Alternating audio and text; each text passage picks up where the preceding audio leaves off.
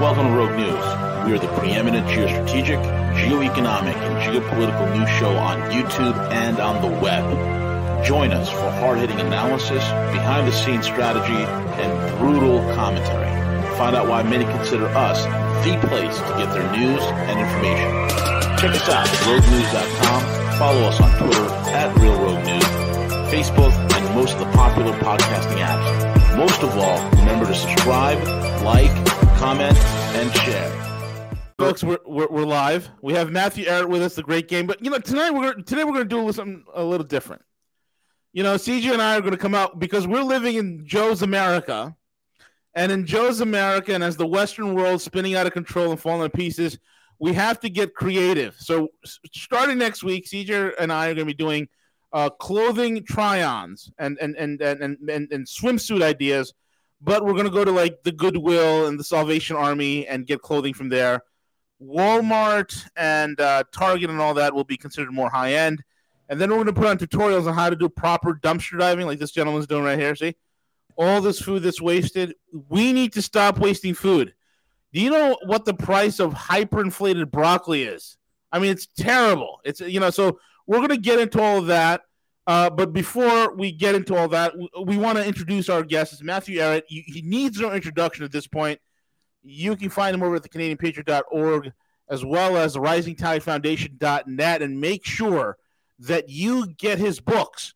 Why is it important? Understanding what Matthew wrote and what he's written about in his books is so vital, so key. The Unfinished Symphony is an amazing book in a series of two. And once you get the framework of what's happening in the world, you'll be better positioned so you don't have to do this right here, this dumpster diving. We want to stop you from dumpster diving and stop you from trying on used bikinis over at the Salvation Army and the Goodwill. We want to stop that from happening. So without further ado, Matthew Ehret, what's up, buddy? How are you? Well, that's the 21st century dystopic unipolar economic order how-to list right there. No, I mean, one thing as well, you guys we're I think Rogue News is going to be back on YouTube as well in a few days. So I think part of this is also an obligation to spread your talent out to do things that will not get you censored, since increasingly that spectrum of what you can say and not say that'll cause you to be canceled is widening and widening. So far, trying on bikinis, dumpster diving might be the only thing that you're allowed to say publicly that doesn't get you canceled. Yes, exactly. And then and once you're done with the dumpster diving and the buying secondhand bikinis that are used, you too can jump on the metaverse and live your best life now. Who needs reality? I was kind of impressed though from that one video. That is shocking. That is a lot of quality. Appearingly, I mean, that's quality food getting thrown out. That's surprising. Yeah. But I mean, part of this too is like, this is a reflection of the age of controlled obsolescence, right? The idea that we acquiesce to live in an age that would involve consuming, and like the idea that we don't have to produce anymore. That was what was told to these baby boomers, coming of age in the early 70s, that the new order is going to be premised on you being a good citizen and just, looking out for number one, keeping the engines of the economy going by buying things in your malls and just don't worry about the future. Don't worry about the fact that you don't have factories anymore and you can't like produce anything for yourself anymore. That's okay. That's why we have dark-skinned people who are going to be poor doing that dirty work that we don't have to look at or do ourselves. And that'll just be the forever order. That was insane. And coming out of it, like people used to get their shoes repaired at shoe stores. They would like know how to sew. And when you bought a piece of clothing, the idea wasn't that you would have to replace any single item in a few months, or throw your shoes away after the soles wear out a little bit. The idea was things were built to last. Yeah. And that's why you still have cars in Cuba, right? From the 1950s. Yep. I mean, they're driving around. They got to be tuned up, and a lot of people are mechanics there. But the fact is, these cars, you try to imagine in 50 years, my Nissan Sentra is not going to be driving around any road in the world. Like that thing is designed to kaput in 5-6 years. I'm going to have to already start having this thing tuned up. So, I mean, you made a point, man, and it goes to show, especially now with inflation running rampant, I think people need to get conscientious on what they buy. in terms of quality shoes, I always tell people like get like boots and shoes that you could always resole.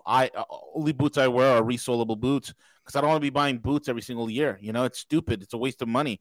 Clothing wise, spend a little bit more. Yeah, you can go and get yourself a whatever from Target or Walmart.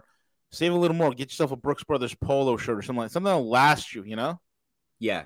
Yeah, that's like it's really a lost way of thinking. Very few Yep. people do that. There's still a couple of holdouts now and again, but by and large, that's really I don't see any millennial thinking in those terms these days. No. But that's also part of it, right? Like, so people are wondering, well, why are we going through this crisis now? Is it because Russia is somehow, like intervening on Ukraine? Is it because, they're withholding their raw materials and their natural gas, like I'm being told by the media?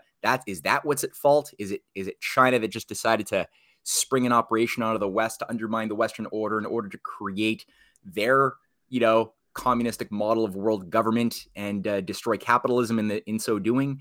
I mean, there's so many explanations for why our world is going into a crisis mode that have no bearing on reality. But a lot of people who just don't know how to think a little bit about the decisions that were made are buying into this stuff. And they just can't see. No, it's the fact that we allowed for 50, 60 years of living in a decadent society with no consideration for what are you doing for the future. We permitted the idea of controlled obsolescence of computers, and everything mechanical it's designed to crap out on you. And just wasting product, right? Like, I mean, the fact that the things like that thousands of people can actually live relatively, can eat well with just by like mapping out where the dumpsters are behind grocery stores all over North America. And there's like this giant community. I mean, good on them, getting by the system or getting around the system. But at the same time, what the hell? That should never happen. And the amount of product, like even now, farmers, I was just seeing a montage video of farmers in Canada and the United States all saying, look, I'm getting these documents from the Biden administration telling me that I am obliged to destroy my crops. And you have hundreds of farmers all saying, like, if we don't do this, we're not going to get loans next year to plant our seed or anything else. They're willing to pay 1.5 times market price for our corn, our wheat, our everything, our soy, but not to use it, to just destroy it, to go in with like steamrollers and these big machines that only exist to destroy crops that have been created. Like, what kind of thing is that to create in your society, right? Machines that exist to destroy crops. That shouldn't even exist. But these are being rolled out across farms all over North America. I'm imagining that this is also happening in Europe. Why? To create scarcity. Yeah. I mean, and they were accustomed to doing that before the intention to actually create scarcity was fully being brought online as it is today under this whole Great Reset thingamajig. Before that, we had already accommodated our farmers into expecting this sort of behavior for other reasons. Like, I got cases that I've written down where Niagara farmers in Ontario were paid tons of money by the Canadian government to just destroy all of their peach trees, grapes, everything else, because there was a glut on the market and they needed to create a bit more scarcity in order to modify the prices. This has been going on with pig farms in Alberta, BC, and the US, where farmers were paid to kill their sow and just bury the dead bodies, let them rot. Don't make bacon out of that stuff. And why? Because the pork meat, on the markets was just simply too low. They wanted to increase the price. So there are all of these. I think this is where we start getting at the false dichotomy between the neoliberal sort of absolute religious free market worship of money idea that came in the 70s as the new paradigm, with its opposing counter gang operation of conservationism. All consumerism is bad. We have to protect nature from humankind. And both of these false paradigms were put in as false opposites to get people to think they have to pick one or the other, And today we see how both of them have been pushing us in the same direction as cattle into a slaughterhouse, which the ultimate desire has been, on the one hand, to have an economic system based only around self-multiplication of money without creating anything measurable of value in the world. That idea resulted in turning our economy, which was formerly a productive industrial economy before the 70s, into this time bomb of speculative fakery that's designed to blow. That's what it is designed to do. And then on the other hand, you got people who are repulsed by the piggish behavior of idiot consumerists who can't think with a bit of morality, right? Who are then obviously so repulsed that they're inclined to jump into the other net, thinking that now that they're critical thinkers because they can, they can read Noam Chomsky and Howard Zinn and criticize the big bad evils of capitalism. Now they think that because they've gone to the other extreme, now they're awakened and enlightened. And it's like, no, you're still promoting Green New Deals. You're still promoting the controlled destruction of energy sources and any type of viable production of food needed to keep people alive. Now you're promoting that, which seems like the people who control both paradigms are happy with how you're thinking of yourself as a revolutionary, Bernie Sanders or whoever, So it's a fake operation, and that's why I really like the this little remark here by Lavrov. I just gotta pull it up, but I thought this little 30-second clip from the man was just a really nice way of demonstrating how to break out of these false paradigms. This is like last week. It's 40 seconds.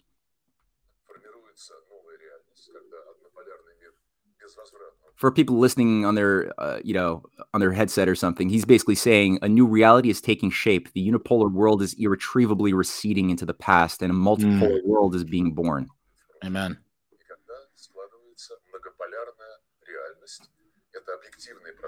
This is an objective process that cannot be stopped. There won't be one single ruler in this new reality.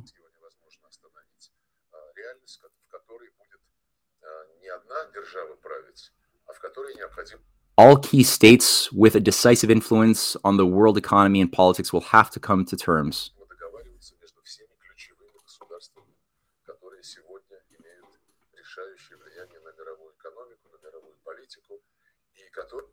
Being aware of their special status, they will ensure the observance of the fundamental principles of the UN Charter.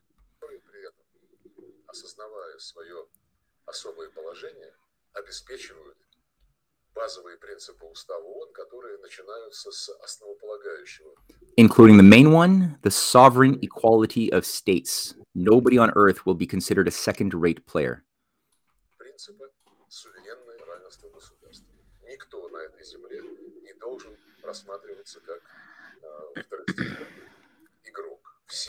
All nations are equal and sovereign. That's how to not play into this stupid capitalist versus communist fakery that we've all been told we have to play into. Yeah, it's the way the New World Order operates. It's multiple levels of binary dichotomies that they give out to the people in order for them to have this back and forth football match where nothing gets settled, nothing gets done, and both sides are extremely distracted. And people need to break away from this ridiculous binary, retarded, backward thinking, man. It's the only way. Absolutely, yeah. And I mean, when you look at this is not a new thing. This has obviously got new expression in our current age. But even going back a few generations, people thought that they had 1776. Adam Smith published this as Wealth of Nations on behalf of Lord Shelburne.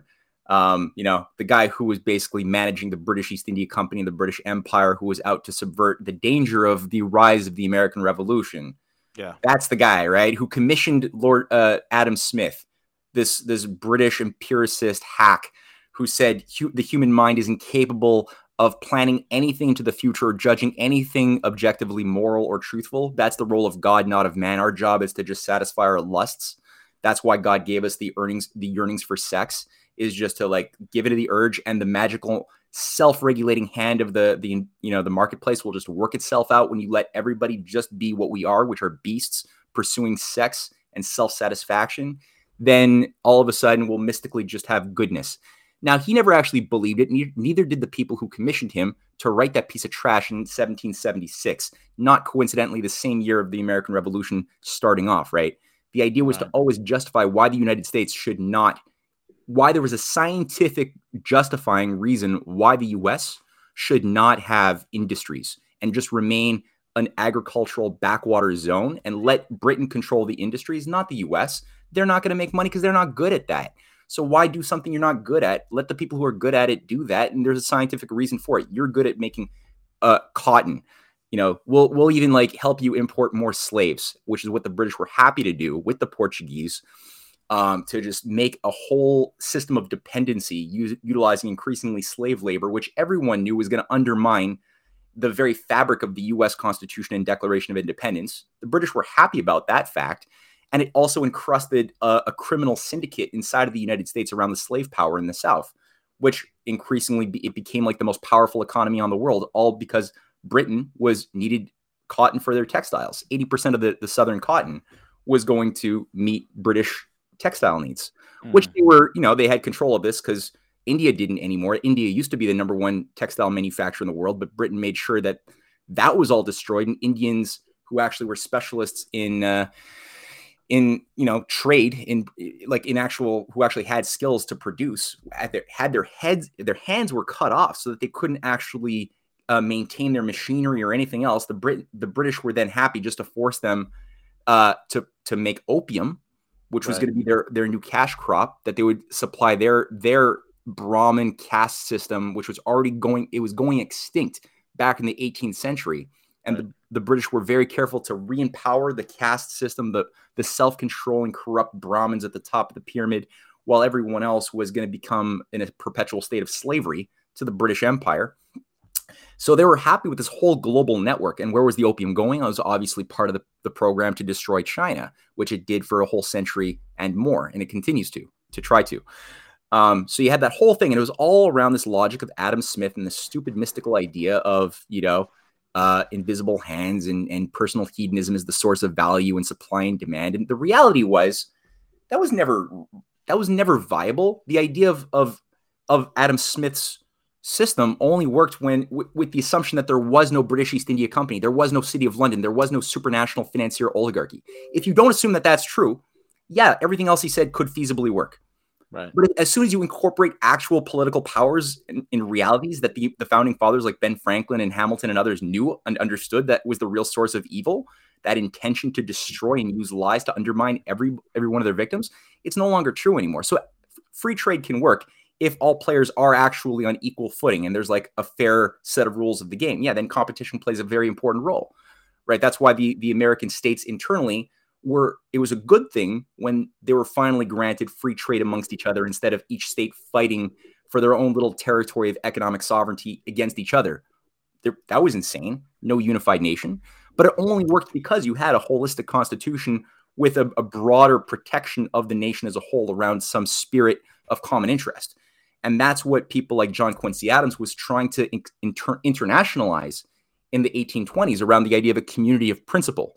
That international law couldn't be based on the U.S. adopting some Pax Romana, enforcing its will on the weaker under the guise of free trade or something. It would have to be based upon an idea of everybody, regardless of your cultural differences or national differences, working on making yourselves better. It's like the best version of America first, right? Right. Every nation should look after its own people and its own interests, and on that basis, conduct international fair trade. And you could have good, healthy competition. And it's the source of a lot of good. And then after a while, people weren't buying the Adam Smith thing. It wasn't taking hold very much because people could see this other thing was working very well and that America was leading and other nations were adopting of industrial activity, protectionism, large scale infrastructure investments with ideas defining what the future should be, like the Erie Canal, the Transcontinental Railway, and other nations were like, wow, we can do that too. That's in our sovereign right to control our own banking system, to build large-scale infrastructure that, pulls people out of poverty. We can also do that. And so they had to cook up something new. And it became, this weird response, which was Marxism. And all of a sudden, Marx's, Engels, all of these other little networks around Marx, like David Weikart at the British Museum, because Marx was also based in London. He worked, for London newspapers. People think of him as like a pre-Soviet Russian. No, he's a British writer who was in bed with some very, very shady networks tied to British intelligence, Freemasonic operations like Giuseppe Mazzini, who ran with Lord Palmerston, a massive occult Freemasonic satanic network that weaponized the masses of poor people under the Young Europe movement in the 1830s and 40s and 50s to become basically Jacobin battering rams against national governments that we wanted to break free of the British Empire. And that was innovated by these networks and their writers which it still lacked a scientific coherence. It could persuade. It worked for the poor and the abused, who didn't really have a mental identity. I mean, an intellectual identity. But it didn't really work to recruit the upper crust, the aristocrats' children, so that they needed to tighten up their ideology a little bit and create something with a semblance of scientific sociological coherence, which is where Das Kapital and other things came out of and emerged to do that, with certain theories of human evolution, that emerged around a dialectical materialist push and pull of materialistic forces that somehow caused great ideas to just magically come into existence. The class struggle mechanism was a big part of it too. This idea that there will always be a universal constant of rich who will always hate poor and want to exploit them, and poor who will always hate rich and want to overthrow them. And that class struggle is a constant that you have to assume is always true. Whereas, in the American system of Alexander Hamilton, Ben Franklin, people who you're not allowed to read. If you go to university and you study economics, you can't read these people.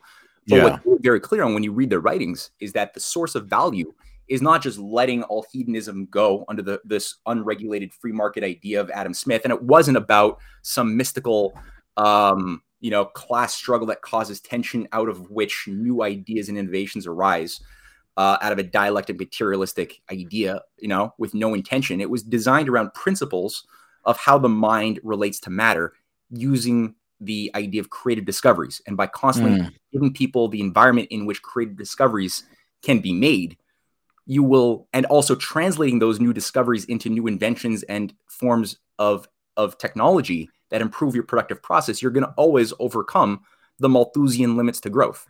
That, will always be able to make new discoveries that create new resources, or that take things that were formerly just rocks, like iron, and it becomes a resource when you make a discovery that former rock is something which, using a new technique, you can actually transform it and use it to make things better.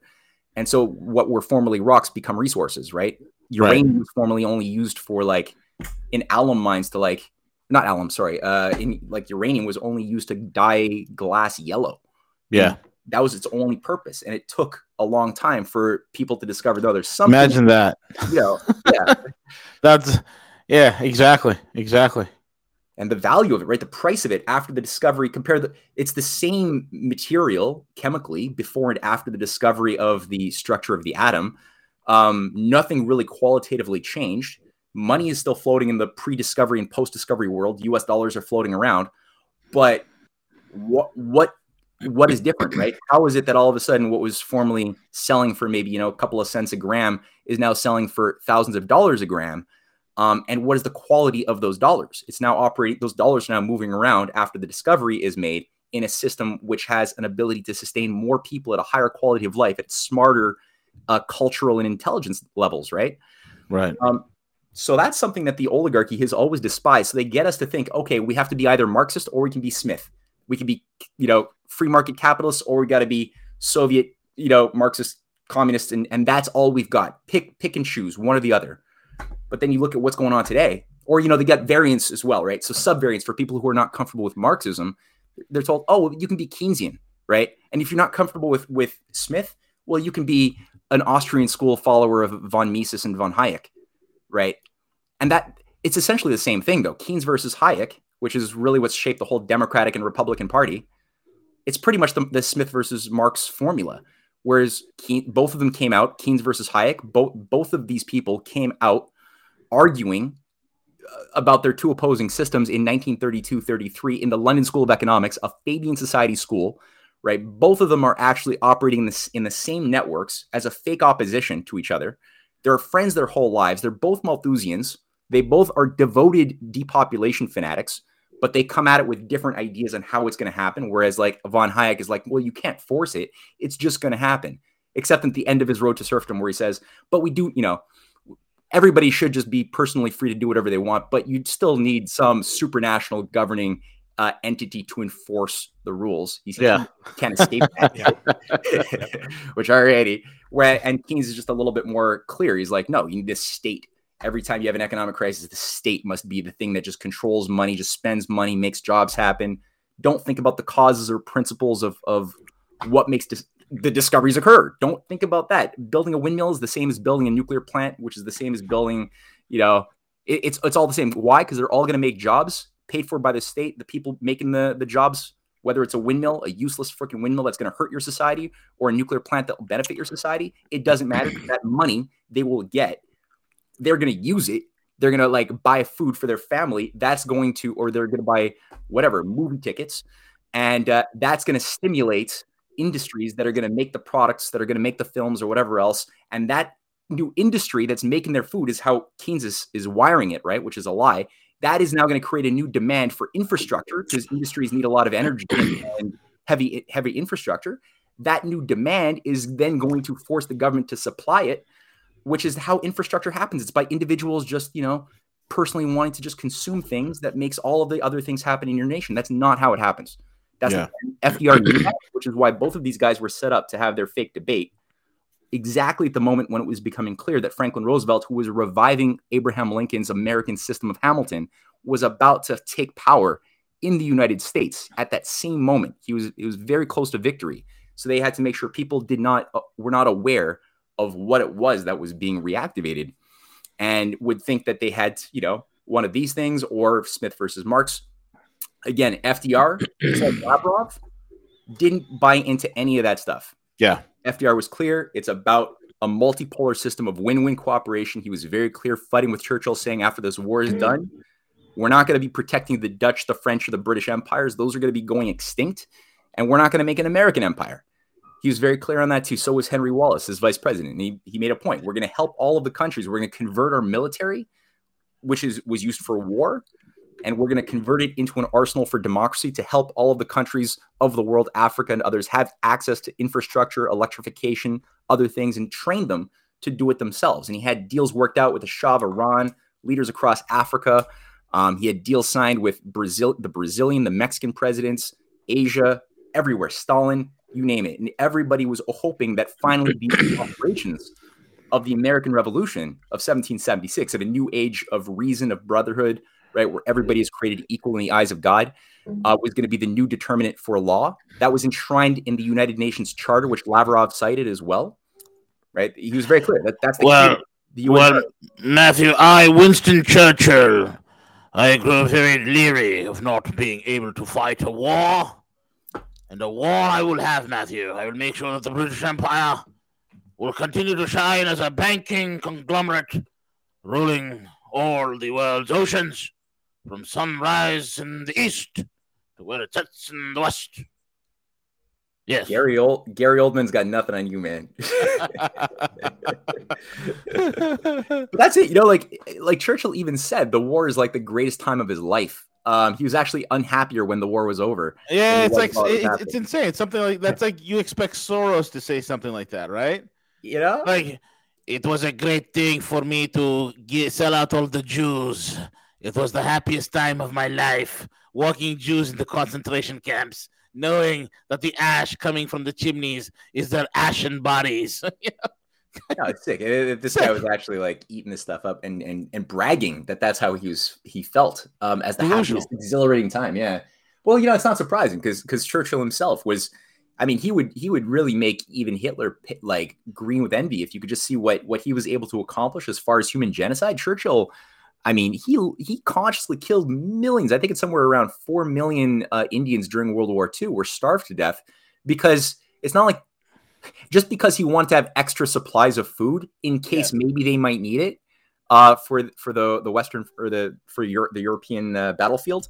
Yep. And so they were more than happy to do like what they had done to Ireland earlier, what his grandpa did to the Irish, by just, they had enough food in Ireland to keep everybody alive throughout the 1830s and 40s, but that was going against the rules of the free trade agreements that they had signed with Britain. They had to export a certain amount, and they had, soldiers on the ground to make sure that they met their free trade agreements, to the point that you had kids and women and children, everybody just dying on the streets of Ireland. They lost something like 10 million people in the 19th century to an intentional British Malthusian policy of depopulation. And they did the same thing for India throughout the 19th century. They did it again in World War II. Churchill was a major Malthusian.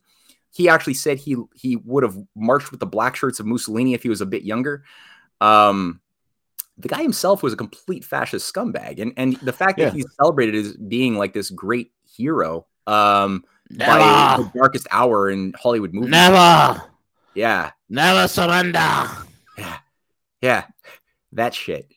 What the hell is that? No, I mean, he was more than happy to kill his own British, young men as well, sending them into unnecessary wars and battles to just prolong the war unnecessarily. In terms of the battles at Dieppe, the Dieppe raid in France and other things. I mean, he just like took human beings, even British human beings, and turned them into a meat grinder, just to keep the war going so that the British would have a chance. It could have ended in 1944, right? There was a open up a second front way back in 1941. And immediately when the U.S. got in, they were already saying, like, let's open a second front. Let's do it. And Churchill was stalling. The whole British oligarchy was stalling to the point that they just kept on kicking the can down the road, saying, no, let's go for Africa instead. The whole Africa campaign was the most. What was that about? Nobody could properly explain it. There's no We'll go to Africa. reason. No. We'll fight them in the sands. We'll fight them on the camels. We'll fight them on the storks and the lions. We'll chase them wherever they may be. Absolutely. It's like, no, I mean, it does seem to be just this necessity because the British Empire and empires as a whole, but especially the British, they just thrive off of the purgative violence, right? The chaos of disorder. And they have this faith. It's part of their satanic sort of ritualistic way of thinking about control, that by inducing chaos in that way, we can just somehow manage that chaos, navigate through it above the storm, and come out somehow controlling as much as possible, right? With our enemies having self-defeated. And so they tend to really extend these wars. Like, why did World War I happen? There's no good reason. Just like what we were just talking about. There's no even the highest level experts of history cannot give anybody a solid good reason why World War I happened. It's just a series of unfortunate events that all of a sudden, we were all killing each other in a meat grinder for 4 years. Because there was like a Black Hand terrorist cell that killed an archduke who's a low-level guy in Austria, and somehow everyone just was killing each other for 4 years. That's just what happened. And you got like some of the stupidest military maneuvers. I'm not really that proficient on this, but I've read a little bit. And I mean, things like the attack in Gallipoli in Turkey. My God, Churchill, who oversaw that in World War I, he knew damn well that you were just going to take all of your thousands and thousands of kids with, barely any not battle trained at all, and just have them run into machine guns. That's all you're going to do. There's no way it was going to win. Everyone knew it was not going to be successful. People on the ground knew they're out to basically be sacrificed. They did it anyway because British, stoic, for mother, the mother country. you'll do anything, but it's like a cult. And the whole idea was just to simply prolong the agony so that they could really put themselves in a situation to control the conditions of the post-war age, which was the League of Nations, a one world government agenda in 1919, the destruction of the Ottoman Empire, which had formerly had a giant design with Otto von Bismarck to build the Berlin to Baghdad railway to help the Ottoman Empire modernize, to not go into hellfire mode. Germany was already adopting the Hamiltonian system under Frederick List, who was an opponent of both Marx and Smith in Prussia. That was unifying Germany.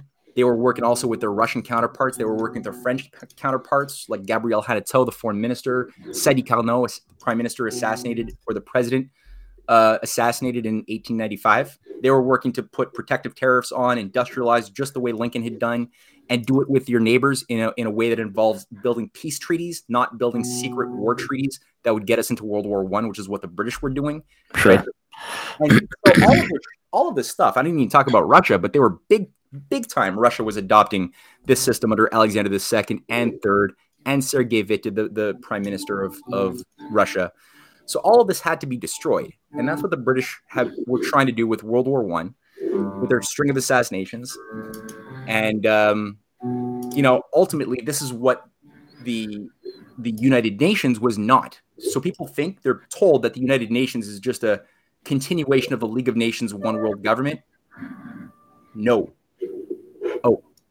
And so the fact is, when you read the articles inside of the United Nations, unlike the League of Nations, it's not premised around creating a one world authority to enforce the will of a hegemon onto the many. It's based upon the enshrinement. That's what Lavrov was saying, right?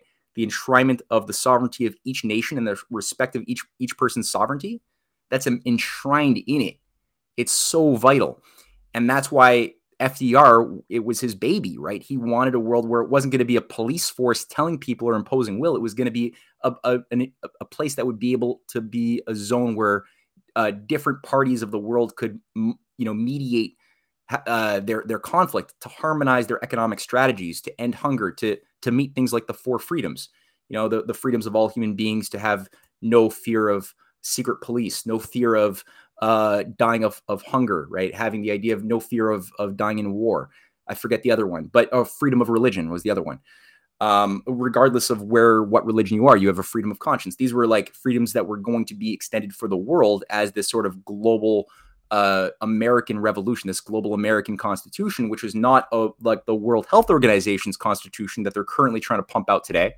Very different idea. You guys have heard about the World Health Organization constitution?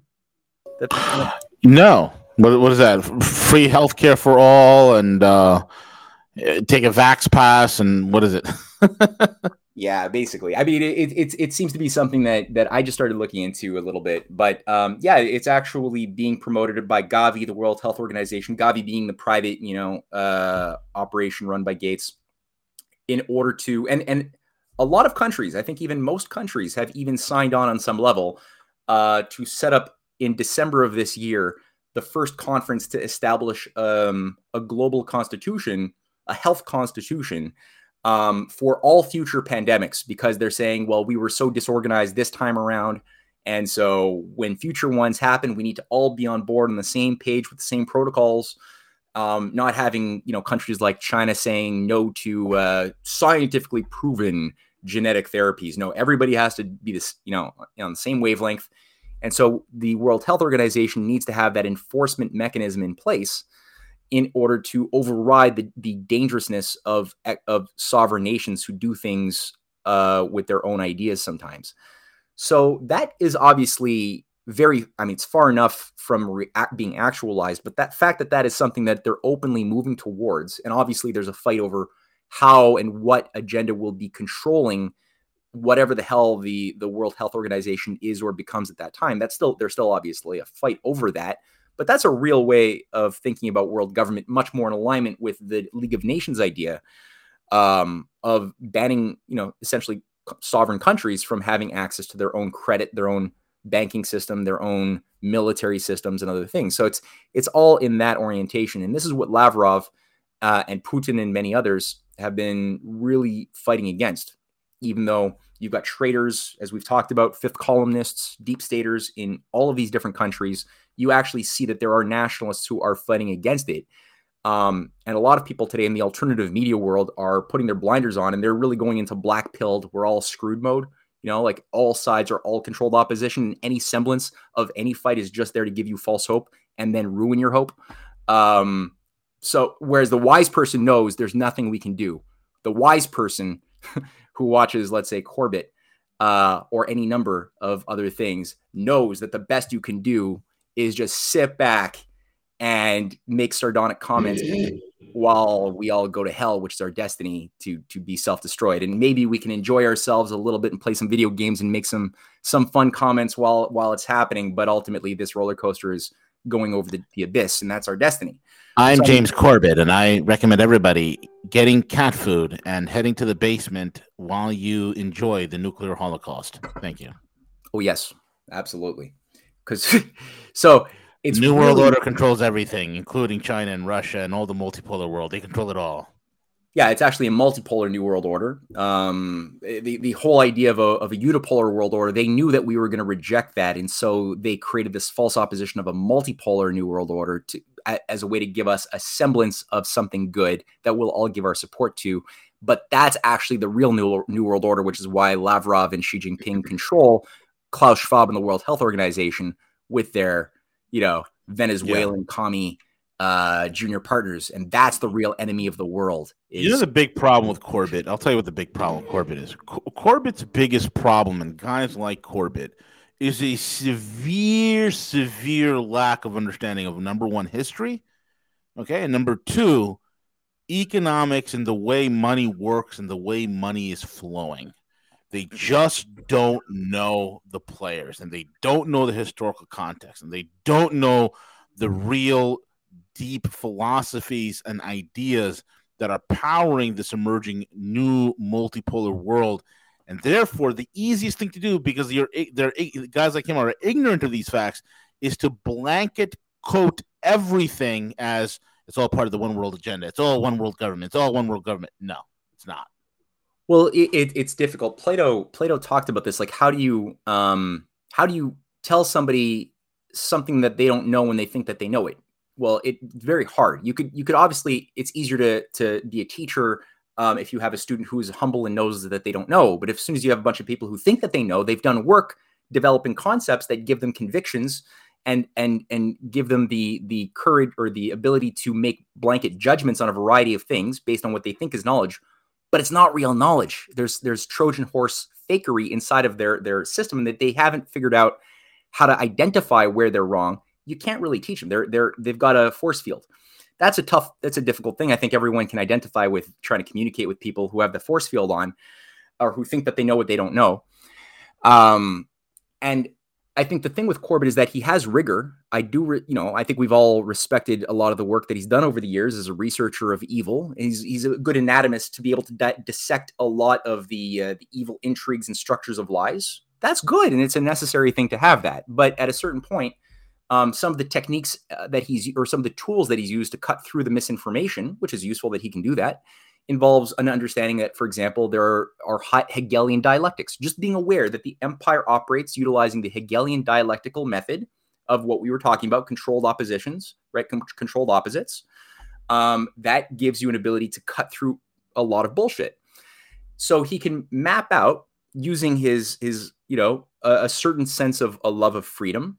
And I'm not just saying this for Corbett. We're obviously using him as a foil in a sense, but it's not fair. It's more just anybody who is of a libertarian, a deeply seated Austrian school libertarian von Hayek type of foundation has certain assumptions about what freedom is, what human individual is, what the state is, what economics is. There's certain basic. They might use the same words as other, like a Marxist and a von Hayek follower and a Keynesian and Lincoln might all use the same words: government, human nature, freedom, economics. But the concepts are coming from totally opposing, incompatible paradigms. Are all paradigms equally wrong? Are they all equally right? Are some more right than others? Well, yeah, for sure. If everything was equally right, then the liberals would be right, and we'd all be living in a LGBTQYXYZQ infinite gender world that we couldn't possibly justify as being wrong. Because all truths in the multiverse are true. If that's true, okay, then which one is true? This is where we now have the issue of in the libertarian sort of, I guess you could say, Adam Smithian, modified Adam Smithian mode.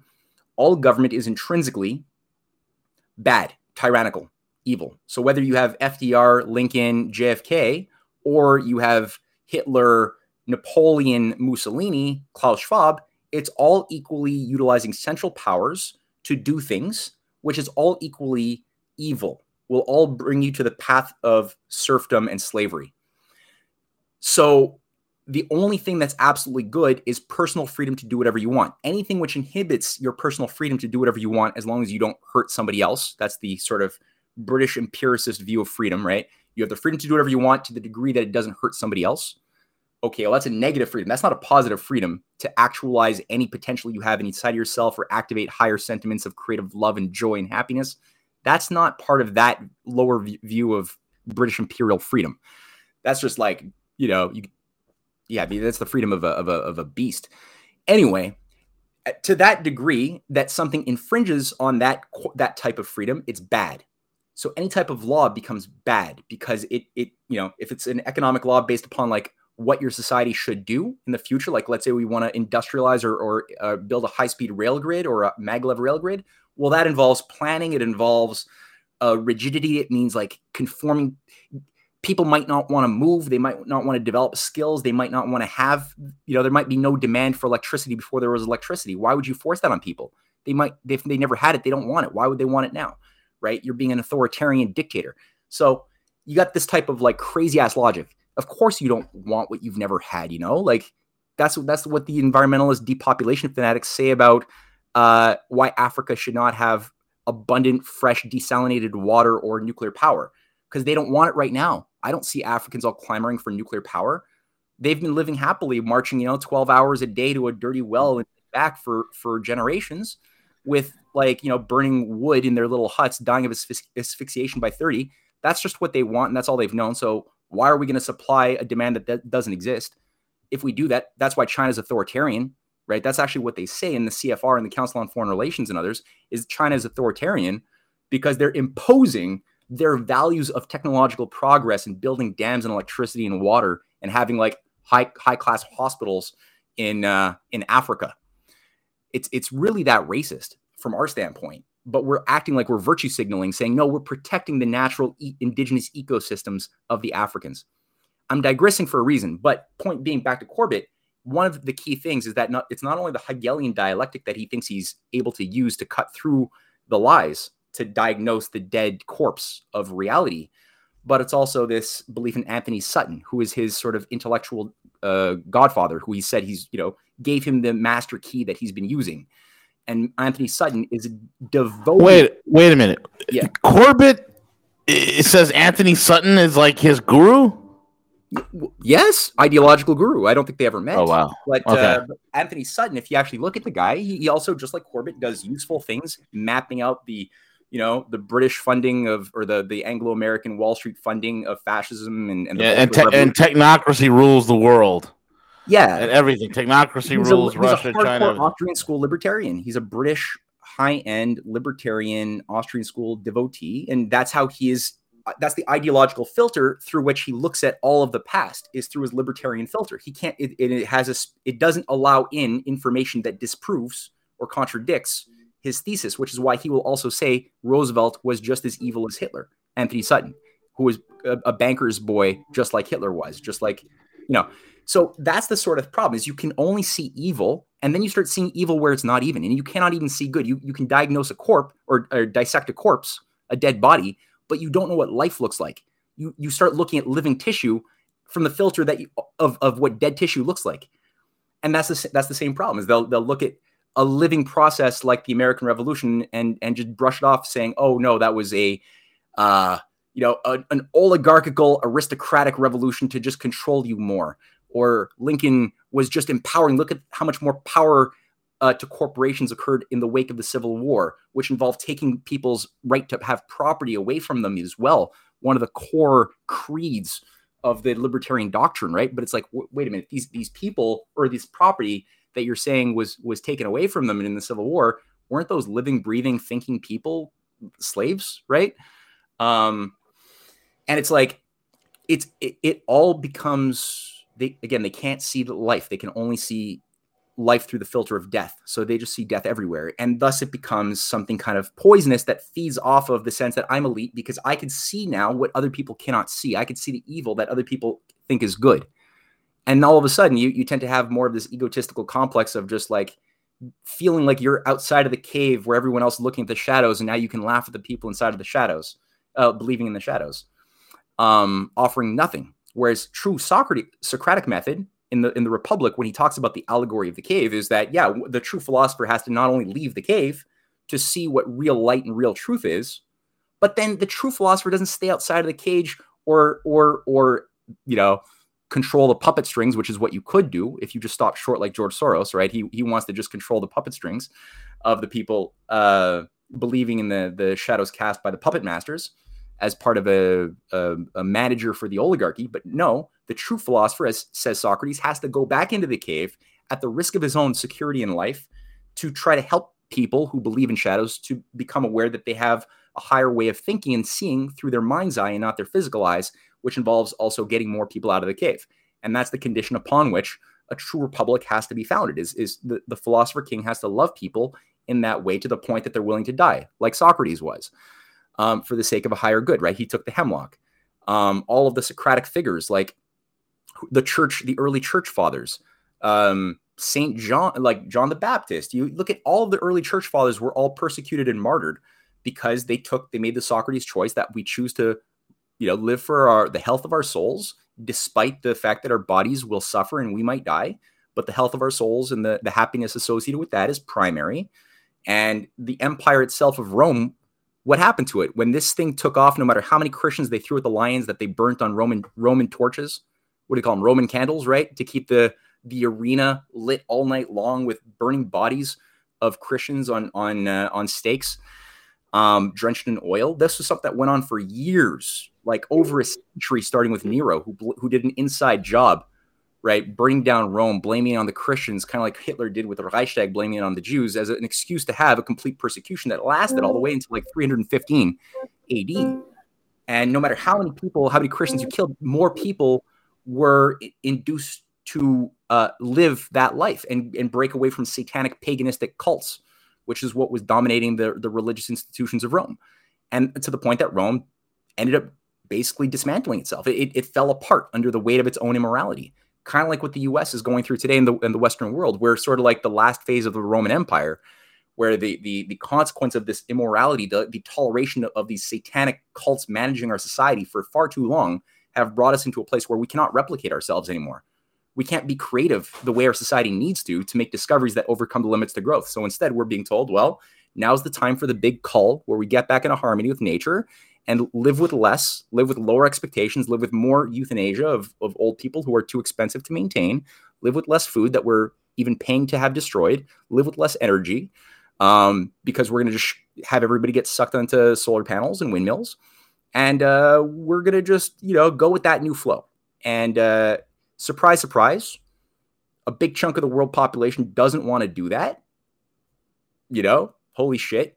You got the Christian Russians, you got the Indians representing a whole complex of Hinduism and Sikhism and Buddhism and other. And then you have China representing Buddhism and Confucianism and a few other groups. And you have Islam also being represented by Pakistan and Iran. Increasingly, even maybe Turkey has been playing both sides, but is obviously more inclined, it seems, to move in the multipolar Belt and Road Initiative orientation. 20 Arab states have signed on to the BRI. And of course, the empire's freaking out. Of course, they're trying to do everything possible to break Pakistan out of it and doing what they just did this week to oust Imran Khan. It doesn't seem like the new Pakistani government is necessarily bad. I haven't seen evidence of that yet. They still seem to want to keep the obligations of Pakistan in terms of its participation with Afghanistan, the BRI, the CPEC. They want to keep that in place. That's good. I don't know what else they might do, but there's obviously a huge desperation and fear that this new system is going to be the hegemonic dominant system, which is what Lavrov was talking about, which breaks us out of this Hegelian dialectic dichotomy and back into the type of way of thinking that people like Plato or, Cicero and his Commonwealth or St. Augustine and his City of God were all writing about, like the idea that there's a natural law in the universe and man's law has to come into conformity with that natural law. And we have to have it in an open system like the American Constitution, which is an idea of a self-perfectible system, right? The American Constitution, it wasn't a finished product. And the founding fathers who authored it, they knew. That's why they didn't write in order to form a perfect union. That would be a closed, finished system. That would be itself very imperfect if you tried to do that. They said a more perfect union because it was open to being perfected via amendments done constitutionally. And that's the way that the human beings who are, I guess, not destined to self-extinguish, we are always open to making things better because we can never become perfect. That's for the higher, that's for heaven. We have a little bit of the divine. We got a little bit of the lower thing too, in terms of like the fleshly passions. We're never going to be liberated from that, nor should we. That's part of what makes creative discoveries and doing good and free will so beautiful. If you didn't have any urges to do what you shouldn't do, well, that would make, free will useless. There would be no free will. You just do what you do. You'd be a robot. So thank God we can fuck things up, Thank God in that sense that that we can make a mess, but that's only because we can also change transformatively to wisdom if we chose to. And we have a chance. We still have a little window of opportunity to make that transformation and make the right decisions by avoiding World War III and working with the Belt and Road Initiative, working with Russia on win-win, John Quincy Adams type of community of principle stuff. And that window's closing, though. It's closing damn fast. So, in a very, very big and major way, man. It can't close fast enough. And I, for one, and I think everybody listening to us should, for one, celebrate the end of the unipolar world. The amount of harm, the amount of destruction, the wanton loss of life on a grand scale that would make the concentration camps of Germany blush. I, for one, am happy.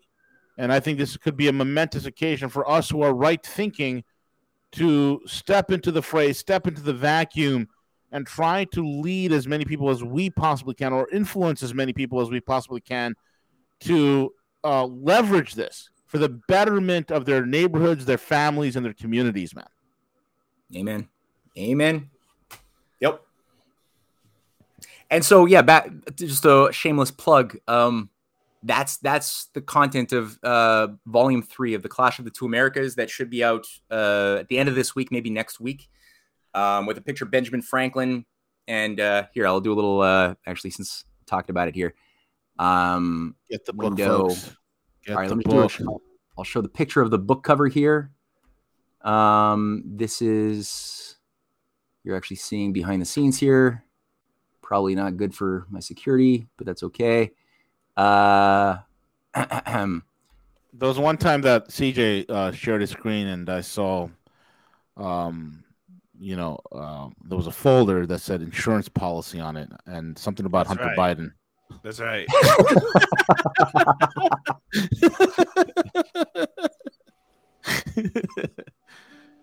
All right, here we are. Book 3 cover. And it's opening. There we are. Birth of a Eurasian Manifest Destiny is going to be. I think you might have to share the window where it's. Oops. Where it's. Okay. Yeah, share that window where it's actually opened because we're still on the filing thing. I got the path written down, Matthew. I'll check your folders tonight. Oh, okay. All right. So. Where's the cover? It's been replaced by a picture of CJ drinking tequila. That is the cover. I can do this. One last time. And then he retitles the book, Donde Estás Tequila? By Matthew Ehret. My computer just periodically gets hijacked by CJ from now on. Right. Next week, I'll have an image for it. Excellent. Right. Folks, cool. Get the books. Go to the risingtidefoundation.net and get the Clash of Two Americas, Volume 1 and Volume 2. Volume 1 is the Unfinished Symphony. It is a masterpiece, an absolute masterpiece. I mean, we are literally sitting, as he was, states in the book, sitting on the edge of a precipice. And what happens from here on out, folks, it's so important. So important you know where we are and where we're going. Matthew frames it better than anybody I know. Period. Punto final, as they would say. Matthew, thank you so much for joining us, man. It's always a pleasure to have you on. Folks, go to his Substack, substack.com/Matthew Ehret, substack.com/Matthew Ehret. Sign up for the Substack. Also, Cynthia, his wife, she's a phenomenal researcher and writer. And make sure you sign up for hers as well. And then when you go to the risingtidefoundation.net, you could also subscribe to many the Telegram channels where Matthew announces weekly seminars. Pretty much, you guys are always doing seminars on history, on culture. It's just amazing. Yeah, we're actually going to have Martin Seif, who's this award-winning journalist. This guy is authored so many books. He was the Washington correspondent to the Washington Times for 25 years. He's doing something on how the British created and destroyed Orwell. That'll be this Sunday. So anybody wants to get an invite to that, send us an email at info@risingtidefoundation.net. You'll get a Zoom invite. Perfect. Folks, if you want to get a PhD level of understanding, go there, join the risingtidefoundation.net. It is the modern Library of Alexandria, all things geopolitical, all things geostrategic. And with that sound of the French ringtone, it is time to say au revoir. Yeah, we have to eat our Quebecois baguettes. Yes. Goodbye. Au revoir, Monsieur Ehret. revoir. Au revoir, Yeah. CJ. Oui, oui. And Baguettes. we are out. I am the gorilla.